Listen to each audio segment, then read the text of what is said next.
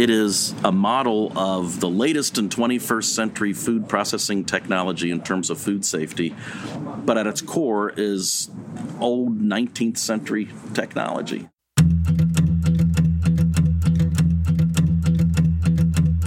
I'm your host, Dave Knox, and this is Predicting the Turn, a show that helps business leaders meet their industry's inevitable disruption head-on. Welcome to another episode of Predicting the Turn. Today, I'm joined by Rich Grater. Rich is the CEO of Grater's, one of the best ice cream companies you'll find anywhere in the world. Rich, welcome to the show. Thanks for having me. Awesome. So, for those people who might not be familiar with Grater's, can you start by telling us a little bit about the history of the company? Grater's was founded 150 years ago by my great-grandfather in 1870, and we kind of take ice cream for granted today, but you think you go back to 1870, they were missing something that we have every day here, and that's refrigeration.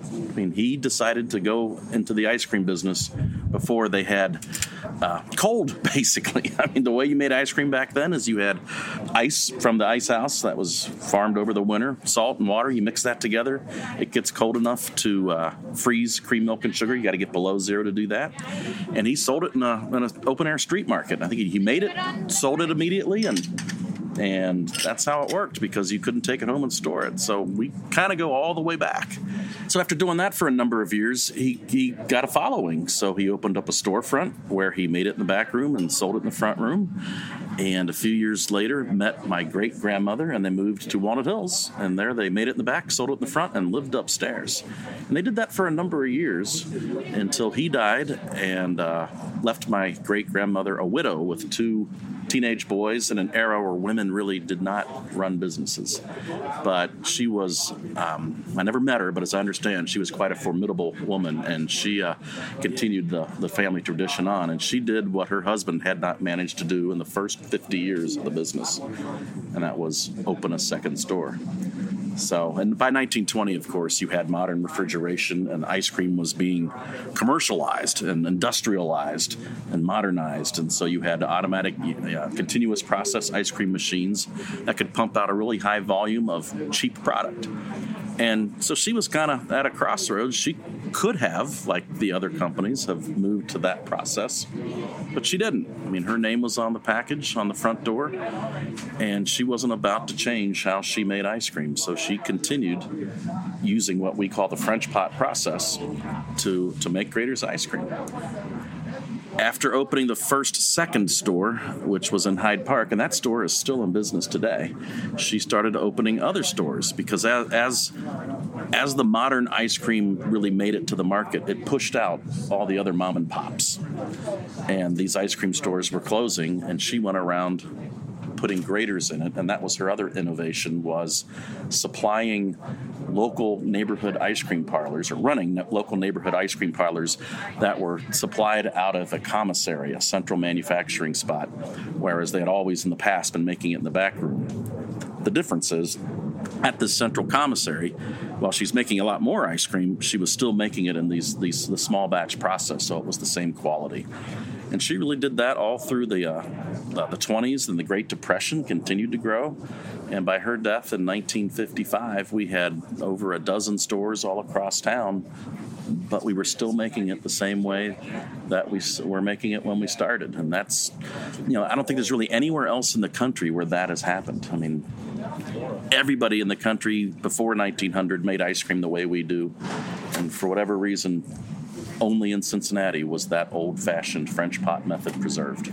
Oh, I love that. Well, that's a great transition to the fact, it's a 150-year-old company. Yeah. But how do you stay true to that 150-year heritage, but relevant for modern times? Grater's, all through each generation, you kind of have a point to change. And certainly Brigina in 1920 could have adopted modern processes, but she stayed the old-fashioned way. When she died and my father and uncles and aunt came into the business, their generation, they had to invest money into the company. They could have adopted the new methods at that time. They chose to stay with the old-fashioned process.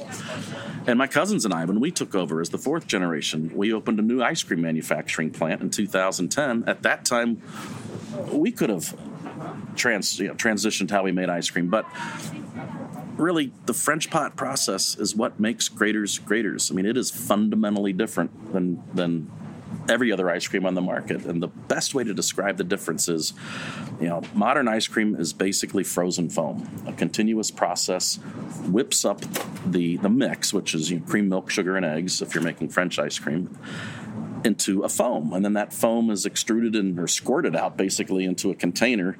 It's still a liquid. And if you turn it upside down, it'll run out into your lap. But then that container is put into a deep freeze or a flash frozen with nitrogen. And so you have this frozen foam, and that's what modern ice cream is. Graeter's, with the French pot method, you're not whipping any air into the process. I mean, it's thick, it's creamy. When you taste it, and it's called mouthfeel is the technical term of art, but it feels different on the tongue because it's solid cream that's gently frozen without all that air whipped into it. And we didn't feel that, having been around for 4 generations, that we could change, and it never really crossed our mind to. So, and I think it's the fact that we're a family still. We're 4. My cousins and I are 4th generation. I think you have to. Nobody else would be crazy enough to I think, invest in that old world process like we do. It's part of our heritage, our legacy, and we are committed to keeping it that way because that's just who we are. So part of that you've changed by staying the same. But I know when we talked earlier, there were things you modernized because you want to get better at quality and standards and everything else. So how did you mix keeping that heritage of the French pot, but bring in some of those modern practices, if you will? With great difficulty. I mean, there's not a blueprint for doing what we do. Yep. Our plant on which is the street is Regina Graeter Way, named after my great-grandmother. It is a model of the latest in 21st century food processing technology in terms of food safety, but at its core is old 19th century technology. I mean, how you make the ice cream. And I mean, it really is a blending of the two, and I like to refer to a Jim Collins phrase that you preserve the core but stimulate progress, and that's exactly what we have done there. The core is the French pot process. That's what makes Graeter's Graeter's, and it is fundamentally a small batch process. Each French pot can only make 2.5 gallons of ice cream. It takes about 15 minutes, so one pot can make 10 gallons an hour. There's no way to speed that up, no way to make it bigger. But what we do at Regina Graeter Way, different from our old plant in Mount Auburn that my great-grandmother opened in the 30s, which we still own. When I was a kid, we had 4 French pots. At Regina Graeter Way, we have 37, and they run like 20 hours a day. And so basically, we have scaled up by making a whole bunch of little batches. On the other side of that, where we've modernized is in how we cook and prepare our flavor bases. They're all run through a modern vat pasteurization system. We make maybe a 250-gallon flavor batch instead of, in my days as a kid, I was making, that'd be 25 10-gallon batches. Well, now I can make one 250-gallon batch. So that helps make sure that you have a consistent product, and that's part of quality. Then on the other end of it, we have an automated lidding machine. We have X-ray inspection. We have date coding. We have a safety seal. And then 8 pints are gathered together and shrunk wrap into a pack, and then there's actually a robot in our freezer that builds pallets. All that, it's the height of modernization, but all that really adds to the quality, preserving the quality and food safety. And then we have we have a ERP, MSRP system in the cloud, so we can lot trace every ingredient back to the source. I mean, all those things just never existed at our old plant, but today, they're in place. So now we've actually, we're what's called an SQF Level 3 certified food facility. SQF stands for Safe Quality Food. It's basically independent auditors come in to inspect you, and it's a very intensive 3-day inspection, and not many companies, certainly not many companies our size, go through that rigor, but that's what we do to make sure we're making not only the best product, but the safest product for the consumer. So, we're sitting today on the Braxton Brewing rooftop. Yeah. Which, it's a little bit of noise in the background, as people might hear. Yeah. But that's been one of your partners in recent years. Mm-hmm. And what I love is that Graeter's has been really involved locally with a lot of different partnerships. Yeah. What's driven you to look at partnerships as a way to kind of leverage your brand in different ways? Well, as we were growing, partnerships were important just to help us stay in business. I mean, for instance, in distributing our ice cream to Kroger, we rely on a partner that also makes ice cream in this city, and people would think, oh, they're my, should be my number one competitor. It's like, well, no, we're kind of, we serve different customers, but they had a more robust distribution system because they were bigger, and so by partnering with them, that worked out very well for us. Now, the Braxton partnership it's a little bit different. That's all right. Being a Cincinnati guy, a German guy, I love beer, so this was a partnership for me made in heaven. And I wish I could say it was some really brilliant thought and strategic planning that led to it, but it was really, I was here at Braxton enjoying a beer with a friend who knew the guys behind Braxton, and he saw them and called them over, and we sat down, and and some of those Braxton beers are a little more potent than your typical Bud Light. And after I think maybe only two, we were like, oh, we got to do something together, and it was literally that serendipitous. And that's where the black raspberry chocolate malt stout milk stout, I might have got that wrong, but that's where the black raspberry Braxton collaboration became. It was really, it came out of just this serendipitous conversation. But that's what's neat about two small businesses is you can get together and have a wild idea and run with it, and it worked out. But I think it really, it had great benefits for both of us. I mean, for us, Graeter's, I think, got access to young folks that go to these craft breweries, and so we're a 150-year-old brand, and we don't want to be thought of as just your grandparents' brand. We're really here to serve all generations. So it was a way to kind of be fun and come out with a few flavors that were energetic, and for the Braxton folks, I think associating with this old brand kind of helped them, and it was just a really neat collaboration that, like I say, it wasn't about making a big financial play. It was really about, how can two brands that are local and about craft get together and celebrate their artisanship and really kind of help lift each other up. And I do, when I try to describe Graeter's to folks, I say it's like a craft brewery. I mean, craft breweries, what are they all about? They're about really going back to the root of how a product was made and reconnecting with that past, and not just in the old ways, but reconnecting and doing new things as well. And that's what Graeter's is. We're the same. We're very much like a craft brewery. And for me, it was a match made in heaven. I love the stuff. Talent is a big part of Predicting the Turn. And as we talk about talent, I wanted to mention one of our sponsors, Hunt Club. Imagine the power of the best marketers in the world helping you to find your next marketing leader. That's the power of Hunt Club. Hunt Club is a new category of talent company that powers the network of experts, connectors, and business leaders to help you find the best talent. Let's face it, recruiting hasn't changed with the times. Hunt Club is changing the recruiting game by leveraging technology and crowdsource referrals to find you the best people possible for your company. Stop paying job boards that don't work or recruiting firms that recycle the same active candidates. Partner with Hunt Club. So, when you think about Graeter's, it's really tough to separate Graeter's from Cincinnati. Mm-hmm. It's two brands so closely linked. Yeah. Lately, a lot of brands have shied away from tying themselves to a geography, a hometown. Why has that been so important to you and for the Graeter's brand to keep that tie as a fabric of the city down to even supporting our local hippopotamus with Fiona? Fiona, she's amazing. That hippo can sell. She sold ice cream in January, so it just blows my mind. Well, and I think Fiona has a lot of popularity outside of the city. I mean, I don't know if it was intentional to limit ourselves to Cincinnati. That's just who we are, who we've been. And I think it's funny that we when we first moved to Columbus about 25 years ago, at that time it was a franchise. After a number of years, I think some folks in Columbus thought that's where we started. And I think the same thing happened in Louisville. And to me, that really makes me feel good in that people think of us because we're this small, great artisan craft product. They think of us as part of their hometown. Now, I love Cincinnati and looking forward to staying. I'm looking forward to my business, our family business, being able to keep our family here. but it's just a great town, and it has the history in it, and we're just so.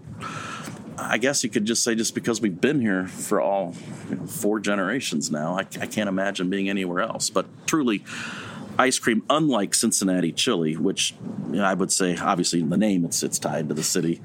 Ice cream, it's an easier product to take outside of the city and have people love it as much as anything. Yep. So, fortunately for us. Yeah, makes sense. So you made a comment there about your physical stores that you have in Columbus and other places. Mm-hmm. And that's an interesting balancing act because you have physical company-owned stores. Right. And then you distribute in great partners like Kroger that also have those retail locations. So how do you think about the balancing between those two of driving to your own scoop shops, right, but then also driving to your retail customers? Then we have a third channel, and we do direct-to-consumer online. So when we first started selling, initially we only sold graters in our stores. Yep. I mean, I think until as late as 1980, you had to come to our store or you couldn't get it, period. And Kroger approached us and wanted us to serve ice cream in not all of their stores, maybe just a dozen stores locally. And after twisting my father's arm quite a bit, he finally relented and agreed to do it. And we sold really well in those stores. But I think we expanded to maybe 20 stores. But that's all. That's what we did. And part of I remember at the time, I think my aunt, who really ran some of the scoop shops, we were always concerned that, people that's going to siphon sales off of our own shops to go buy it at Kroger, where we sold it at wholesale to them. So we're going to make less money. Well, that's just categorically not true. What we've learned and what we do, what's part of our strategy now is in markets where we have scoop shops, the sales in the grocery are much better, and vice versa. They really support one another, and I think the sales in both the grocery store and the brick and mortar stores are stronger in markets where they're together. Because we do have markets where we sell in grocery stores like Kroger with no brick and mortar stores in the market. And now they definitely, it just helps cement the brand in the mind of the consumer. I think they have it at the scoop shop, and then they go shopping at Kroger and they see it. Oh, that's what I had in the store. And so it's now, I think we were almost in every Kroger store, as well as in some other major retailers. But it's been and that's just the last 10 years we've had that growth. But now, which is more important? We are still primarily a brick and mortar store. I would say 60% of our sales are still at our own stores, maybe 30%, a little over 60, and then 30% are in grocery, and then the balance would be direct-to-consumer online. It's a great omni-channel strategy. Yeah. I mean, it fits that one plays off the other. So speaking of that, you've also been a really big proponent of adjacent business models. So you just mentioned your direct-to-consumer, which is actually in things like corporate gifting. Yep. So how do you think about evaluating those new expansion ideas? How could it be incremental versus detrimental to the core?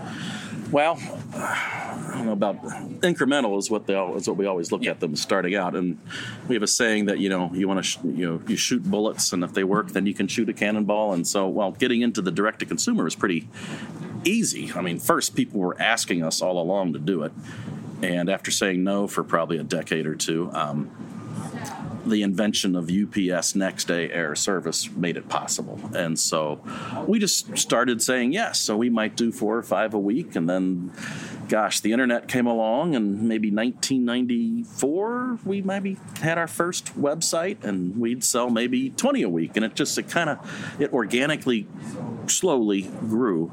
And then, of course, you had Oprah, who helped put that business on the map.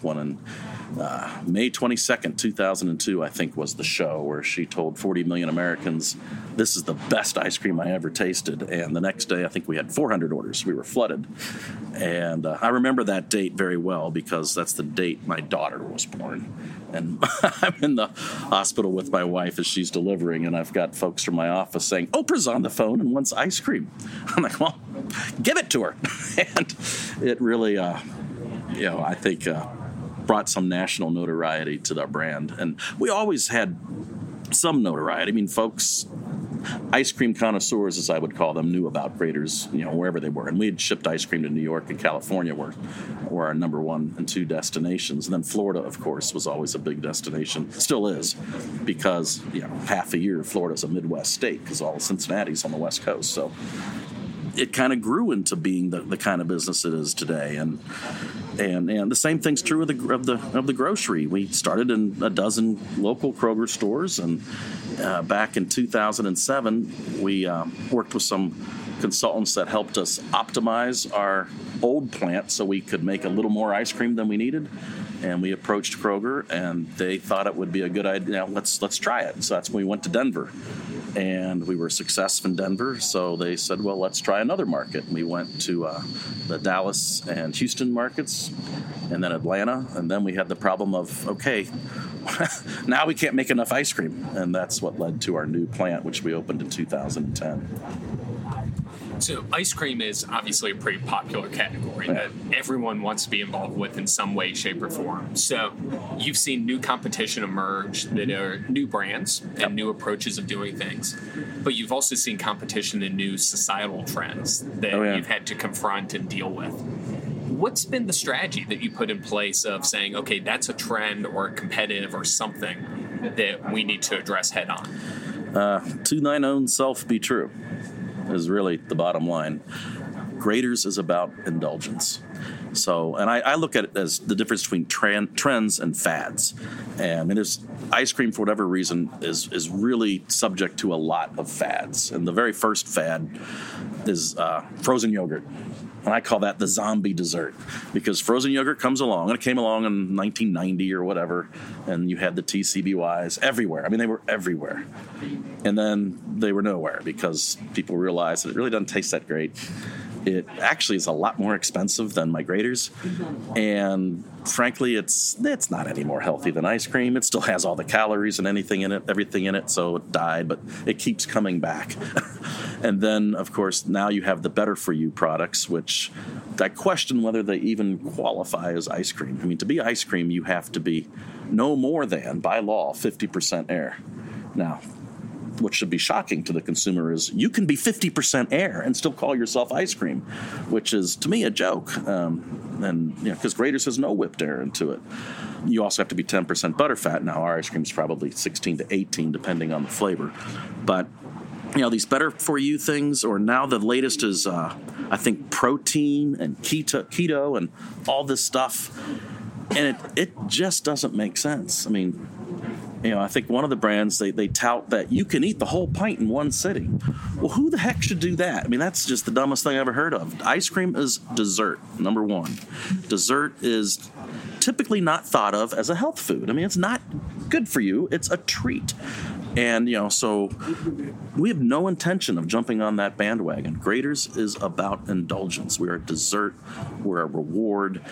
So eat well, run around the block, and then, celebrate with a modest scoop of Graeter's. You don't eat the whole pint. I would never tell you to do that. But that's, and the other thing with these, what I call them fads, is, some of those brands, they really hit the shelf, and the retailers cleared out sections to make room for them. And they had amazing growth rates. I mean, just exploded. And then as little as a year later, they have double digits declines, and they're all going away. I mean, will there be a place in the market for them? Absolutely.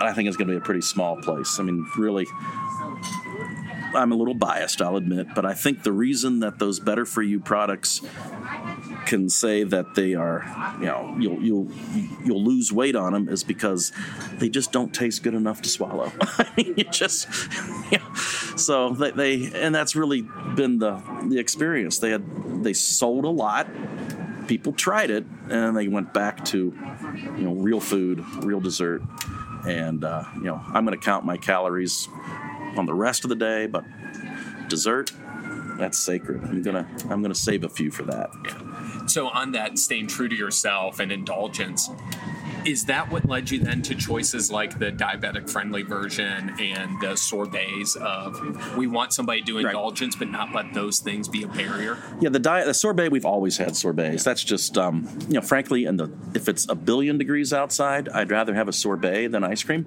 And I don't look at sorbets as health food. They don't have dairy in them, so they have less calories. But, a fruit sorbet is just so refreshing, and it's a product in and of itself. I mean, we're not known for them, but I think we make some phenomenal ones. I mean, even the simple lemon sorbet, it's just, man. The diabetic-friendly ice cream is a whole different deal. I mean, that was, we don't make that product anymore, and I'm sorry about that, but it didn't, the reason we made it was not for so much for we never pushed it as a diet graters. I mean, it was a little bit, but it was so so families with the diabetic family member had something to choose when they came to graters. And I do regret that we don't have that now. I won't say that that's forever. Could we bring it back? But the product line, it just, given the constraints, we couldn't continue to make it, and it was pretty darn good. But I think if we try, we could maybe reformulate that at some point in the future and make an even better product. But for now, I'm sorry to say we don't have anything in that area. But do we ever plan to do a better for you or a keto or a protein? No. But the next trend is plant-based. I mean, you see now you have meat that's not meat, and people have begun to ask us about that. And that, again, I said, if I'm looking at it as a fad to be diet conscious, I can easily say no, that's not the direction we would go. But I'm not sure. I believe plant-based is probably a long-term trend, not a fad. It's here to stay. At some point, could we explore that? Yeah. Are we actively looking at it right now? It's more on the thought process. The other problem is, even though our plant is much bigger than our old one, it's still pretty darn small in the grand scheme of things. I mean, our ice cream, we could make not quite 1.5 million gallons, which was 10 times what we made when I was a kid. But it is a drop in the bucket. And,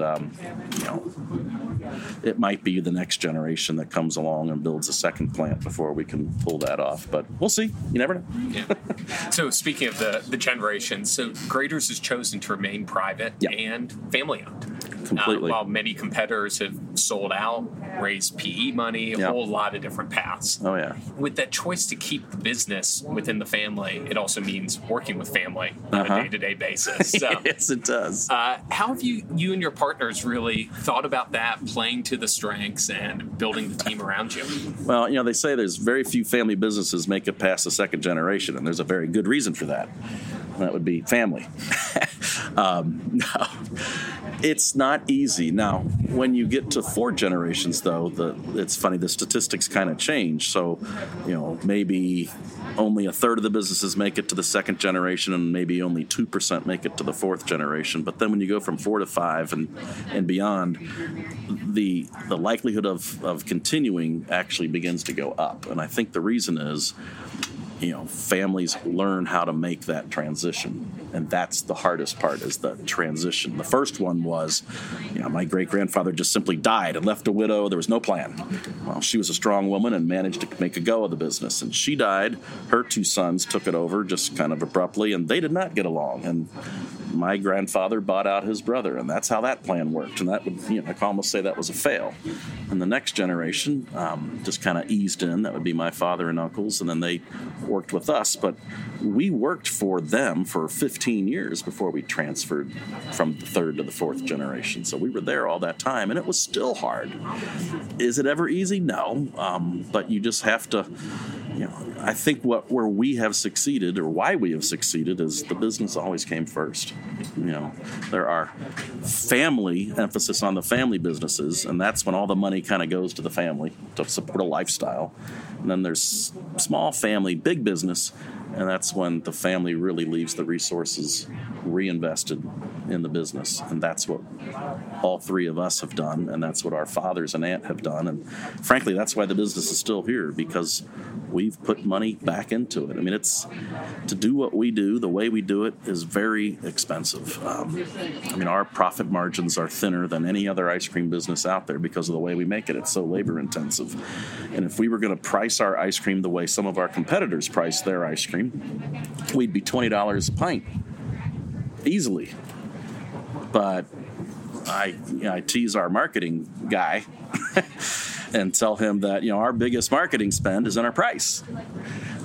And by keeping it family, we are a family business, and we're here to serve families, and you can't gouge families with $12 a pint ice cream and $8 for a couple little scoops in a bowl. I mean, that doesn't work. It might work for some hipster people, but it doesn't work for families. So we have very consciously tried to keep our pricing within reason, and that means you take less from the business, and really, that's why we're still here. I say if we were owned by a PE firm, they would demand, financial results and demand that we meet metrics and hit a certain timetable, and it would, in very short order, I think, end Graeter's as we know it, and that's why we've kept it in the family. Well, I think that's a wonderful point to kind of bring a close to the interview. So really appreciate you taking the time. It's a pleasure holding, and as a family that visits Graeter's quite often, thank you for keeping that price in a good place and making amazing ice cream. You're welcome. Thank you. Thanks so much for listening. If you like the show, hit that rating and make sure to subscribe so you don't miss a single episode. And for more resources, head over to predictingtheturn.com.